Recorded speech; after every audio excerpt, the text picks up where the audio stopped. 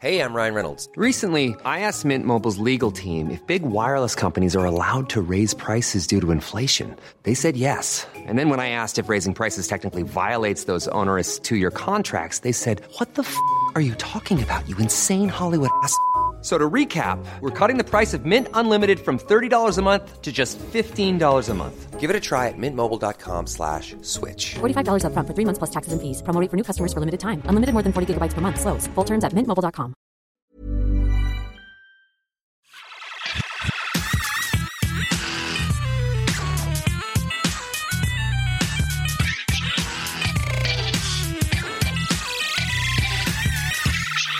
Hey everyone, and welcome back to Pixels. This is the show where I gather the news from the video games industry from the past month. I sift through it, I keep what's good, I throw away what's bad, and present the result to you with a summary and analysis of what you should know from what's been happening. There are a few things that we'll be discussing, things happening with Stadia, things presented with Nintendo and Blizzard and Sony. We had a number of presentations for the beginning of the year, and I'm looking forward to discussing all of this with you. I'm Patrick Beja, and this is Pixels for February 2021, and I'm gonna launch into it. So at the beginning of the month, we had a big, I don't know how big of a shock that is, but essentially, Stadia announced that they were closing down their internal development studios. And that's a pretty big deal because Google had made it clear that they wanted to become a serious player in the video games industry. And traditionally, being a serious player in the video games industry means you have exclusives for your platform. Well, first of all, you have a platform, and second of all, you have exclusives for that platform. And it's kind of difficult to imagine that any platform would survive without significant exclusives. And Stadia has many challenges to get those exclusives. It has strengths, of course, but one of the challenges is that no one is making games specifically for the platform. There are a number of reasons for that. The main one, I think, is that, well, let's not beat around the bush. They have bungled their release. The service was made public or was released to the public over a year ago, almost a year and a half ago, and it was disappointing. The issue is it doesn't have an advantage on the market. I think that's the best way to put it. It doesn't have a feature that is a clear advantage for people who want to play video games. Now, whenever I talk about Stadia, people come out and tell me, hey, I love it. I use it all the time. And the clear advantage that you're missing, you silly Patrick, is that I can buy and play, the latest video games, and I don't have to have a powerful computer or a console to play them. I just buy the game, stream the game from Google's servers. I didn't mention it, but of course, Stadia is a game streaming service.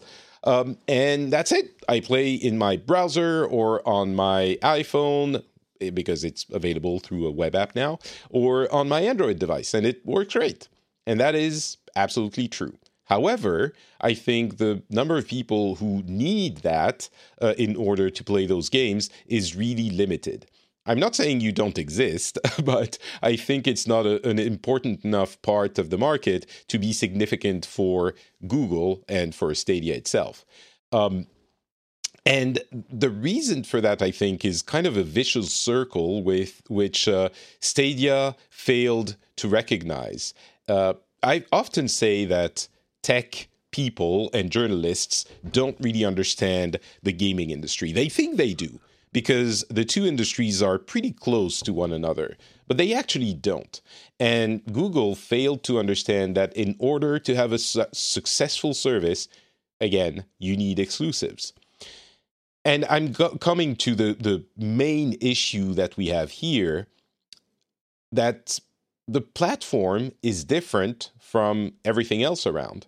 It's not Obviously it's not a PlayStation, it's not a Xbox, and it's not even a PC. Well, it kind of is probably architecturally similar to a PC, but it doesn't run Windows games. So whatever the platform that developers have considered initially, they then have to add it, to add Stadia as a port a significant port. It's probably not, as significant as bringing a PC game to a Nintendo Switch, for example, but it's still a port that they have to do. And it takes time and effort and money and development. And if you want to do that, it means you have a payoff at the end, right? You're not going to do it just to please Stadia unless they're giving you money, which apparently they're not doing enough. And there are a few games that are coming to Stadia, but most developers look at this and think, well, there aren't enough players using Stadia. And of course, people could do it. There's no barrier to entry, but they don't because they have no incentive to. And the prospect of buying a full price game and only having it available on a streaming service is daunting. You don't want to do it if you don't, if you have other options, and most people have other options. So there aren't enough players, which doesn't motivate developers to bring the games to the platform because the platform is very difficult to bring games to, or at least difficult enough that it's not worth it. Unlike Luna, which is Amazon's alternative, which is growing, expanding the beta, which runs Windows games with very little adaptation needed. I'm sure they have, they're paying a license to Microsoft to be running a Windows-like environment. But that doesn't really matter for players and developers. And to top it all off, Google is persisting in the model of we sell games individually, we don't have a subscription, which makes sense because they don't have enough games to make a subscription. Of course, they give away games with the Pro subscription all the time, but that is a model that is similar to PlayStation Plus or Xbox Live Gold, where you get a couple of games every month, not a Netflix-like catalog like the ones Game Pass, Microsoft is offering with Game Pass, or Amazon is now offering with Luna. Again, still in beta. This is a streaming service. So I say all this, and you might think, all right, well, Patrick thinks Stadia is toast. Goodbye. Google is going to fold everything in. Not quite. My initial assessment from all of these services was that there are a lot of potential uses for game streaming. Not replacing every avenue for gaming from one day to the next, but slowly inserting itself into the life of every gamer for certain uses. A demo you don't want to install and download, a game you have a subscription for on Game Pass or whatever, similar something that you want to try out. And similarly on the developer side, there might be many advantages to having a streaming service available to you as a developer to bring your game to other potential clients that wouldn't have access to your games otherwise because they don't have a beefy PC or a console or whatever. And the thing is, on the technical side of it, very few companies have the infrastructure to provide that service of game streaming. Basically, it's Microsoft, Google, Amazon, and potentially Facebook, which has indicated they're entering the fray as well, even though it might be very, reserved for their own specific services. And Stadia, I think, has a future as a white label streaming service offered to other developers. And that's something I've been talking about. I had an article on Medium a while ago detailing why I think that might happen. And I think that's the way they're going to go. And actually, they kind of indicated that that's the way they would go working with partners.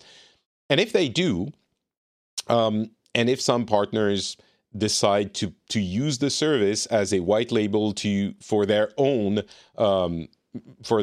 use as a developer or a publisher, as, by the way, Ubisoft has already done. And I suspect EA is working towards, maybe they've even announced they're looking at it. And many others, you know, that those are the big publishers, the big developers, but there are many mid-tier developers in Japan and other places that would benefit from something like this. And if they do, and Stadia manages to become attractive to them, then the games would be ported on the Stadia platform, which in turn could be a great way of having more games on the Stadia platform itself. So I think the strategy is more long-term, and they decided they didn't need their own games because they are going to have a lot of third-party games, and they're going to be like the one that has everything, or that has all of them, or not all of them, that has many of them. And they will have enough to keep offering Stadia as it is for, you know, as a side thing, as a consequence of what they're doing with the third-party developers. And that's a pretty interesting perspective, I think. And down the line, I suspect if they get enough games, they will have a subscription service. I know that, you know, they're saying, oh, you don't need a subscription service. You don't need that. You just buy the games. You don't need the hardware. And usually people who like Stadia are like, oh, but I don't need a subscription service. I just need the reason they're not doing a subscription service is that they don't have enough games to make it worthwhile. That's the only reason, honestly, in my opinion. But we'll see what happens in the next couple of years. To close off the book on Stadia, well, on that recounting on Stadia's woes, I do want to mention Jade Raymond has left the company, which sucks for her because she has been, after having left Ubisoft about 10 years ago, she went to EA, started a huge thing, and that got folded, and now she came to Stadia. Probably the people at Google promised her the world, and she's leaving again. She's quite bitter, understandably. And I think the other thing in the, you know, executives of the gaming world that is notable is Phil. What am I saying? I'm forget. Is it Phil Harrison I'm thinking about? I guess it is. Phil Harrison, who's the vice president of Stadia. And that person is like, everything he touches seems to not work. I don't know if it's his fault. I'm guessing it's not. I don't know. But Xbox 360 was under the leadership of Phil Harrison. The PlayStation 3 was... Oh, I'm sorry. Not the Xbox 360. That went great. But the PlayStation 3 was Phil Harrison. Then Xbox One was Phil Harrison. And now Stadia is Phil Harrison. What the hell? Like, what, is he making the wrong decisions? Is it completely outside of his control and he's just a manager who's at the wrong place at the wrong time? I don't know, but God, that's like he's probably the one under whose supervision the most big projects have tanked. Stadia hasn't tanked yet. Maybe that's a little bit premature to say that, but still. All right. Anyway, that was Stadia. A lot of stuff there. We could mention Amazon in the, in the big story of tech people not understanding games. Amazon has canceled Crucible, one of their games that, like the second or third game that they put out and that didn't work at all because of many, many reasons. I'm not going to go into it. Could be an interesting discussion one day, but they're being steadfast with their MMO New World. I'm not sure how that's going to go. It seems that developing games is not the tech giant's forte. Anyway, Nintendo has put out a Nintendo Direct after 530 days. They had a few minis, but not a proper Direct. And I don't know if it was the expectations that were too high, possibly, but I think most people were disappointed. I was. I don't want to say it was horrible, but there wasn't anything like big that could rally everyone under the banner of Nintendo saying, yes, we all want this really looks awesome, or anything like that.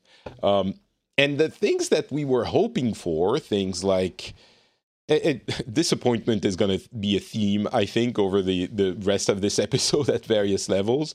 But I think we were, we could have expected something about Breath of the Wild 2 or Metroid Prime 4 or Bayonetta 3 even, which is not as big a game as the other two. And none of that. There were, little things that were pleasing to the communities of certain games. And again, I think that's a theme here. But nothing really big. New characters for Smash, Mario Golf, Super Rush, it looks fun enough. There's a multiplayer golf mode where everyone's on the turf, the green at the same time, on, the whole golf course at the same time. It seems fun, but it's a Mario Golf game. I don't think that's going to be, incredible. It's not going to change the world. There were a couple of interesting, smaller games. Outer Wilds is coming to the Switch, which is incredible. Outer Wilds is a fantastic, probably one of the best games I've ever played. There's Neon White, which is a weird first-person shooter thing in Paradise where you have to kill demons. It looked stylized, I guess. Project Triangle Strategy from Square Enix in that 2D HD style that was pioneered by Octopath Traveler, which, again, looks cool. There's a demo out. It's a tactics game, so if that's your thing, you're going to be happy. But again, it doesn't really reach most people, or not everyone. There's some DLC for Age of Calamity for Hyrule Warriors 2.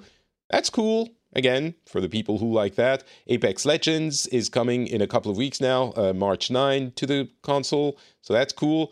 And the other two big things, and I'm putting quotes around big here, are Zelda Skyward Sword HD, which is a remaster of Skyward Sword. We could even say rework, because that game came out on Wii and was only working with motion controls. So they had to do some things to make it work with regular controllers.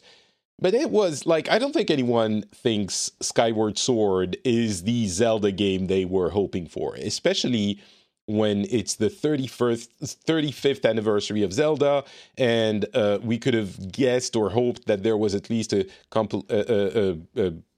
collection of 3 Zelda games from the classics, that in the same way that there was a collection for Mario.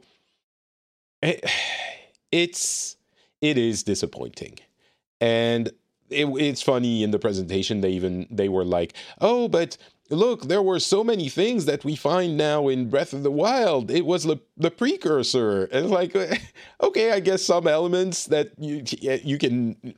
No, it's not. No one is going to look at this and think, oh, I love it because it makes me see where Breath of the Wild came from.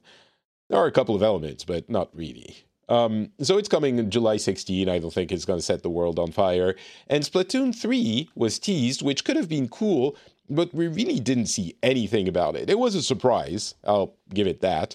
It was a surprise, but coming 2022, and we didn't see anything about the game. We saw a few seconds of completely traditional gameplay and an intro cinematic that could indicate there's a more beefy single-player element to the game, but we can't say for sure. It was completely cinematic, no actual gameplay. So, that's roughly how I feel about that presentation. And I think most people, I made a poll about the presentation. I think it's 80% of the people were disappointed. So it wasn't great, but there will be great things to come, I'm sure. And I think that statement might apply to BlizzConline as well. It wasn't great, but there are great things to come, one might hope.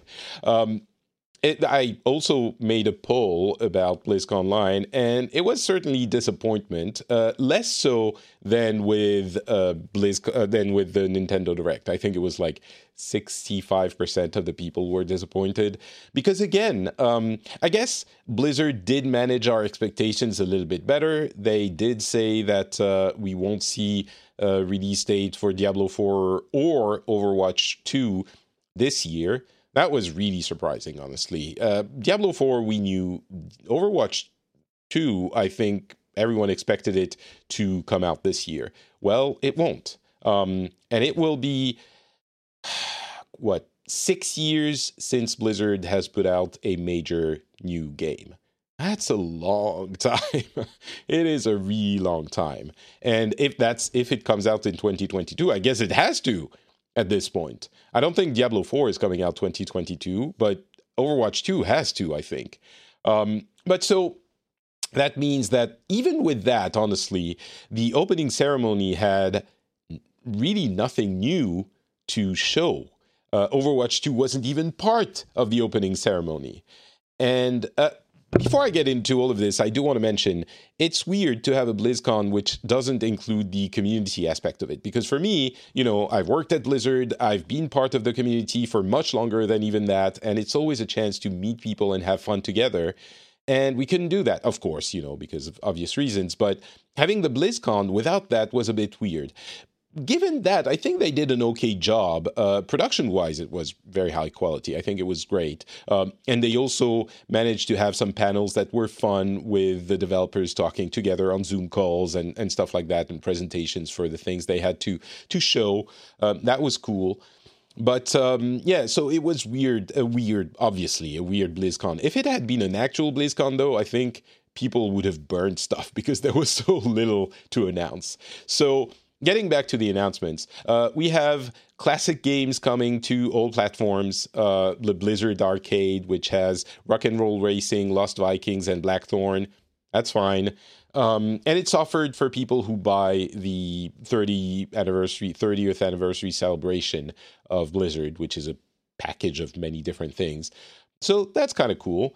But aside from that, we had things that, again, like the Nintendo Direct, things that spoke to individual communities of specific games, and not really things that would hype everyone about, the announcement. Which I think it was exciting for the communities a little bit more than the Nintendo Direct, and that's cool. But it was still a very targeted announcements. So we had stuff for Shadowlands, which were kind of mind-bending story-wise for a patch for Shadowlands, the next patch with the next story beats and raid, and it's a patch for WoW, you know what it is. World of Warcraft Classic now will have a Burning Crusade Classic version. And we kind of all saw it coming because WoW Classic has been so successful. But the really interesting thing to note is that they're not moving WoW Classic forward. They're offering Burning Crusade Classic as a separate experience. So we're now going to have 3 different versions of World of Warcraft running concurrently. WoW Classic, Burning Crusade Classic, and the retail version, the normal version. And it might be that in a few years we get Wrath of the Lich King Classic. I think we're touching the edges of what people are actually nostalgic about now. I could see maybe a Wrath of the Lich King Classic appear, but I think that would be the last one. But who knows? We'll see. Maybe people will be nostalgic for Mists of Pandaria at some point. I think if that's the case, though, you can go in those zones now and experience that. It's not quite the same with WoW Classic and Burning Crusade Classic. That's going to happen. We had a pretty cool announcement for Hearthstone. We have a new mode, which is kind of a Slay the Spire type mode. It's a roguelite, essentially, inside Hearthstone, which is pretty cool. And it's very much geared towards players who are tired of or who aren't interested in the standard player versus player mode. And there's also something they announced before, but it's a rework of the new player and returning player experience, which is pretty exciting, I have to be honest. It's a full reimagining of the deck structure of the early entry into the game. And it's probably something that is, I think it was Brian Kibler who was advocating for it for a while. And what he was saying is, you we're still having the base of the game be the things that they initially developed, 8 years ago now, or longer if you count the actual development. And that's the time they knew the least about the game. So it's really great that they're doing that for the base of the game now, when they actually understand the mechanics and their game so much better. So that's pretty cool. And the new expansion is, what is it? The Barrens, something like Born in the Barrens, something like that. Tides of the Barrens, Wrath of the Barrens. It's standard expansion, but the new mode seems pretty cool. Diablo had a couple of announcements. The Rogue, which is the new revealed class for Diablo 4, and it looks really cool. There was a very edgy goth cinematic with severed ears, which was gross as intended. But the gameplay snippets we saw of the Rogue were really cool. I really thought the gameplay looked super dynamic, super fun, and I can't wait to put my hands on it, which won't happen for a very long time. The other thing, of course, is Diablo 2 Resurrected, which I was never a Diablo 2 player. I loved Diablo 3, spent hundreds and hundreds of hours in Diablo 3, and I don't think I'll be playing Diablo 2 Resurrected. I'll probably buy it because I'm a sucker. But I don't think I'm going to play it too much. The nice thing about it, there are a couple of things. First of all, of course, it's a remaster. And I guess it's not a remake, but it's certainly a remaster because it is up-resed and it's getting the treatment that StarCraft 1 got with its remaster. Hopefully, they'll go that route with quality and not Warcraft 3 route. But because Warcraft 3 Reforged was famously not a success, and they're still not there, which is disappointing. But hopefully Diablo 3, which they have a lot of reverence for, is going to get the full proper treatment in its remake or remaster, and it's going to be available on consoles as well, which is going to be interesting. And that will be an opportunity for many people to replay it. It will be available as the original version and the remastered version, and you can switch from one to the other, of course. But they seem to have put a lot of love into it. It's very faithful to what it was, and it will bring it to new audiences who can discover what is truly, truly a classic of video games. It's one of the most influential games there have been. So yeah, we'll be able to play it this year, I believe. I don't think they gave a release date, but it should be a precise release date, but it will be this year. I'm trying to check to see if we have a date. I don't think so. Later this year, indeed. And then we have the things that weren't into the main conference, the opening ceremony, and that's mainly Overwatch 2, to be honest. And we didn't get a lot for Overwatch 2. I think the takeaway I have, and I'm a huge Overwatch fan. Again, I spent hundreds and hundreds and hundreds of hours in Overwatch. And obviously, the current game is in the middle of a huge drought of content, and has been for a year and a half. And that isn't about to stop anytime soon. But I think the reason they're not releasing Overwatch 2 soon is that the fact that they have re-evaluated the amount of work the game needs. I was very enthusiastic about what I saw at BlizzCon 2019 when I played the game there.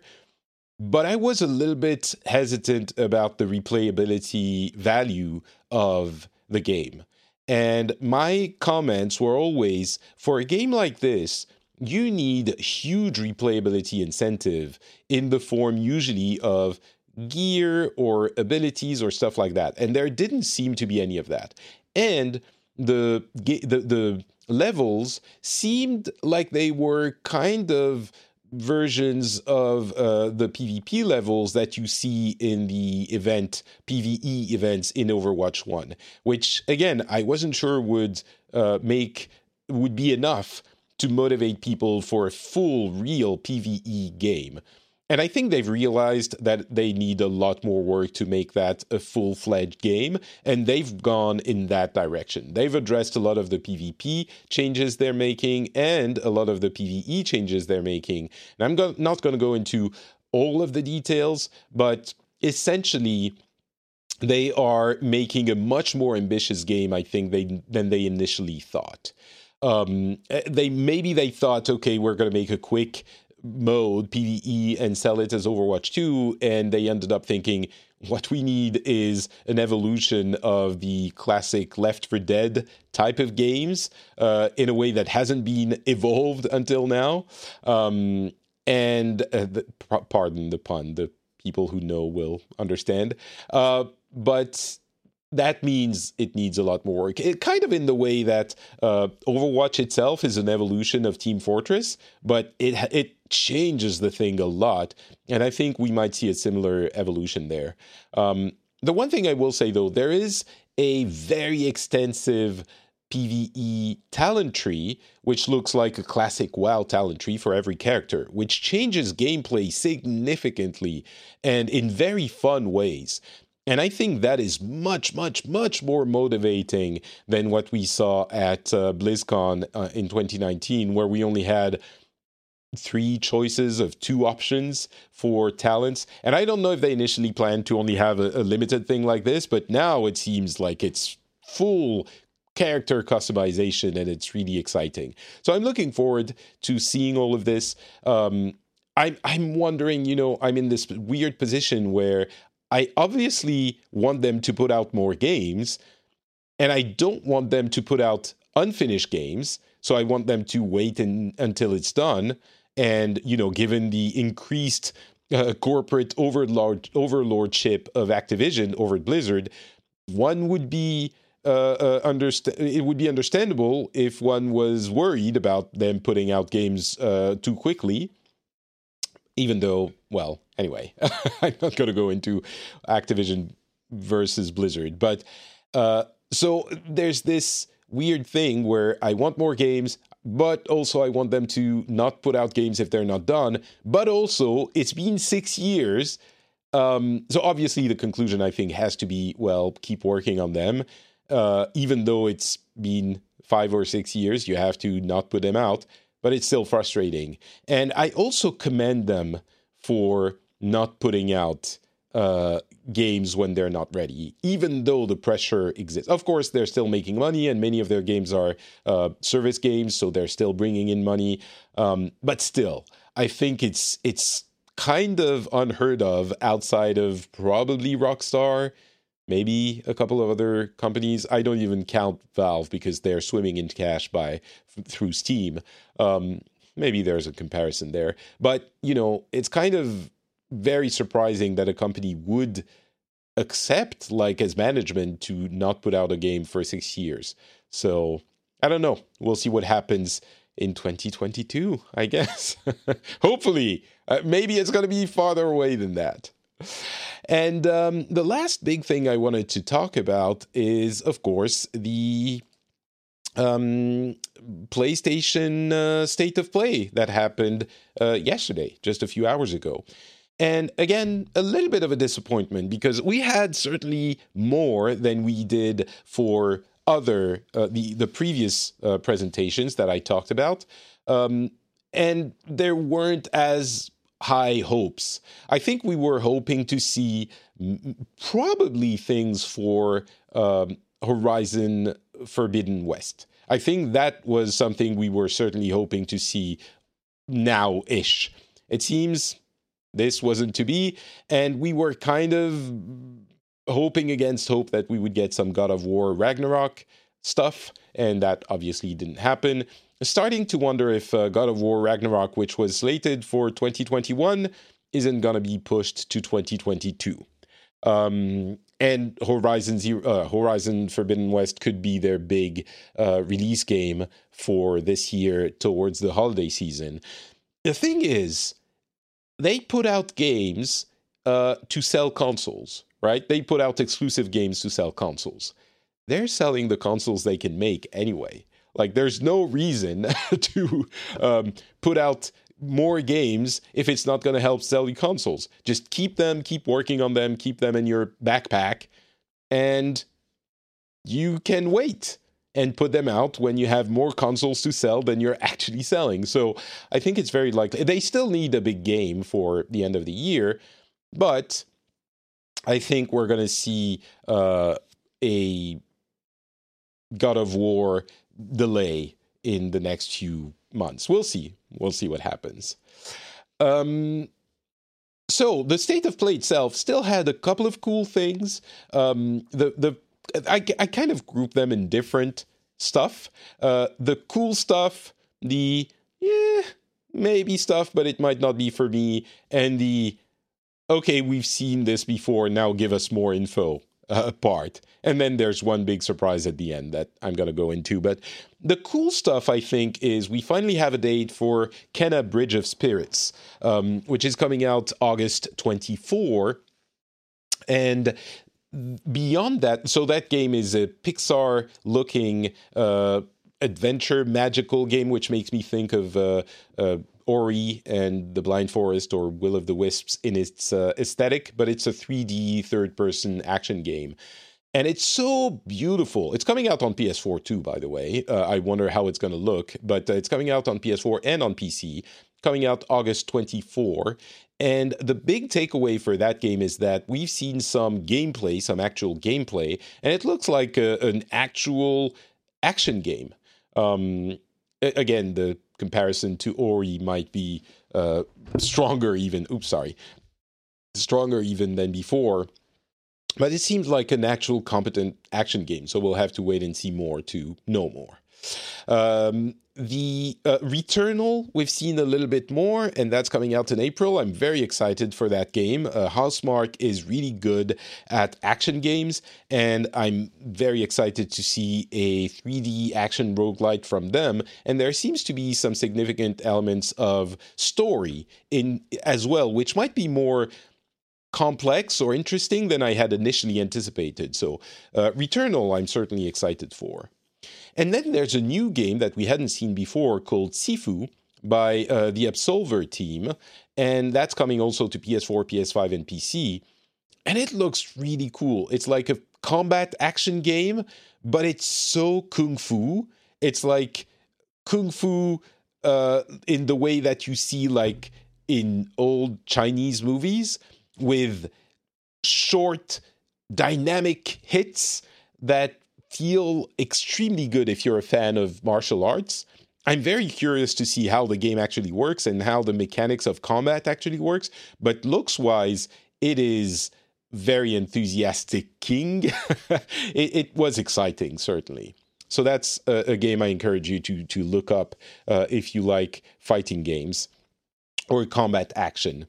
And then there's a couple of maybe games. The Solar Ash by the developer of Hyper Light Drifter, Machine Heart, I think is their name. Looks like a strange traversal action game that makes me think a little bit of what's that game? Huntress, I forget the name of the game. It came out, it was a headliner for Apple Arcade. People are yelling at their phones now. So you see which one I mean. And it has also aesthetics that make me think of Haven a little bit. But it seems cool. I'm curious to know more. Knockout City, which was actually introduced in the Nintendo Direct, which is a competitive dodgeball game, was kind of whatever in the Nintendo Direct, but they showed a lot more of the game and the actual gameplay in the state of play. And I'm curious to see more. I don't think it's going to be anything incredible, but I'm curious to see more. It's coming out later in the year, in May or June, and there's a beta coming in April. And then there's the new Five Nights at Freddy's game, which is a horror game called Security Breach. I mean, Five Nights at Freddy's is a well-known franchise for horror, and it's not my thing. It looks cool. It's not my thing. Then there are the two games, which is Deathloop, the Deja Vu trailer, which is a James Bond-esque, super stylish trailer, which I'm really excited about the game, but I still don't know what it is. And they keep showing trailers and trailers that still don't explain to us what the gimmick mechanics, or not gimmick, but the specific mechanics of this game is, the loop and the combat between the two characters. It's clear that you try to go through the game world and assassinate a number of specific targets, but how does the loop play into it? How do you replay the things? Like, they still keep showing us nothing about this game, so I'm getting a little bit frustrated with it, but we'll see. And then there's the new Oddworld Soulstorm, which they keep saying in every trailer that it's such a new way of approaching Oddworld. And I keep seeing exactly the same platforming game that I've seen for 25 years. So maybe it's very exciting to people who are excited about the Oddworld franchise, but I guess I'm not one of them. So I apologize if I'm, raining on your parade. It's not my intention, but seems to me like, yeah, this is just another Oddworld game. Coming out April 6th, so we won't have too much longer to wait to play it if we want to. And the last thing was a big reveal, a big show of a new version, an update, PS5 updated version of Final Fantasy VII Remake, which is getting a free update to give it, what every PlayStation 5 version has gotten, which is 60 FPS, 4K, option between constant 60 FPS and graphics priority with lighting and fog and stuff like that. Honestly, nothing to write home about. Or I guess, I haven't actually finished Final Fantasy VII. Maybe I'll have time in another dimension to play it a little bit more. But so that's the main games update, but there's also a DLC, and that wasn't clear. It was just a small mention at the end of the presentation in small text. There's a DLC, which is a kind of a new part of the game called Intergrade, which is like an interlude between this and the second part of Final Fantasy VII Remake. And Intergrade features Yuffie, which is a character from a later part of Final Fantasy VII, the original one. And that will be for pay. I'm guessing $10-15, something like that. And that's an additional adventure that you can play within the world of Final Fantasy VII Remake. That's pretty cool. It's actual new content for the game, so that's very nice. But it is not free and included in the game. You have to pay for it. It's coming, by the way, June 10, as is the full PS5 version of the game. And it looks cool. It looks nice enough. Maybe it will push me. Maybe by then, on June 10, it will be... Did I say August? It's June 10. Maybe I'll be out of the crisis of a newborn life. My second child is coming in April. So April, May, June, it will be 2 months. Maybe I'll have a little bit of my life back by then, and we'll see if I can play more of Final Fantasy VII. And talking about Final Fantasy VII, there are 2 mobile games coming as well. One is a kind of compilation of the entire Final Fantasy storyline, because there are a couple of other things than the main Final Fantasy VII storyline. It's called Ever Crisis, because there were episodes like Before Crisis and a bunch of other things. This summarizes everything, and it's going to be sold probably in chapters on mobile. And it seems like it's the Final Fantasy VII Remake style for Final Fantasy VII, the regular game. So it's an updated version of Final Fantasy VII for mobile, essentially. And it's going to gather all of the stories, which is, it's pretty cool. And the other one on mobile, that wasn't, by the way, of course, announced during the State of Play. It was announced by Square Enix later. But the other one is a Battle Royale. A kind of prequel to Final Fantasy VII, and it's a Battle Royale. It's so weird to see Final Fantasy VII as a Battle Royale, with some Final Fantasy elements, of course, but also some straight-up shooting and sniping and stuff like that. It's weird. But it could be cool, I guess, if you want a Battle Royale in anime style on mobile. Not anime, but, Japanese game style. So, yeah, that's a lot of stuff. Again, not one big overarching thing, but I think a few little cool things, just like the other ones. It leaves a lot of stuff to be announced for the rest of the spring, and maybe even E3. Maybe a lot of companies are looking to E3 to make their big announcements. We'll see. Maybe that will be a successful version of an online E3, unlike last year's non-E3 that was kind of drawn out. I think the big question out of Sony, though, is when is what I was mentioning before, when is Forbidden West coming? So we'll see, because that changes when God of War is coming, and that's kind of I don't know. We'll see. All right. I guess that is it for the big news in the gaming industry for the month of February. I hope you had fun spending that time with me. I certainly had fun spending that time with you. And I send all of my warm thoughts to all of you. You can follow me on Twitter, Facebook, and Instagram. I'm not Patrick on all of those. I hope you're doing well. I think of all of you in these difficult times, and I will talk to you again in a few weeks. Bye.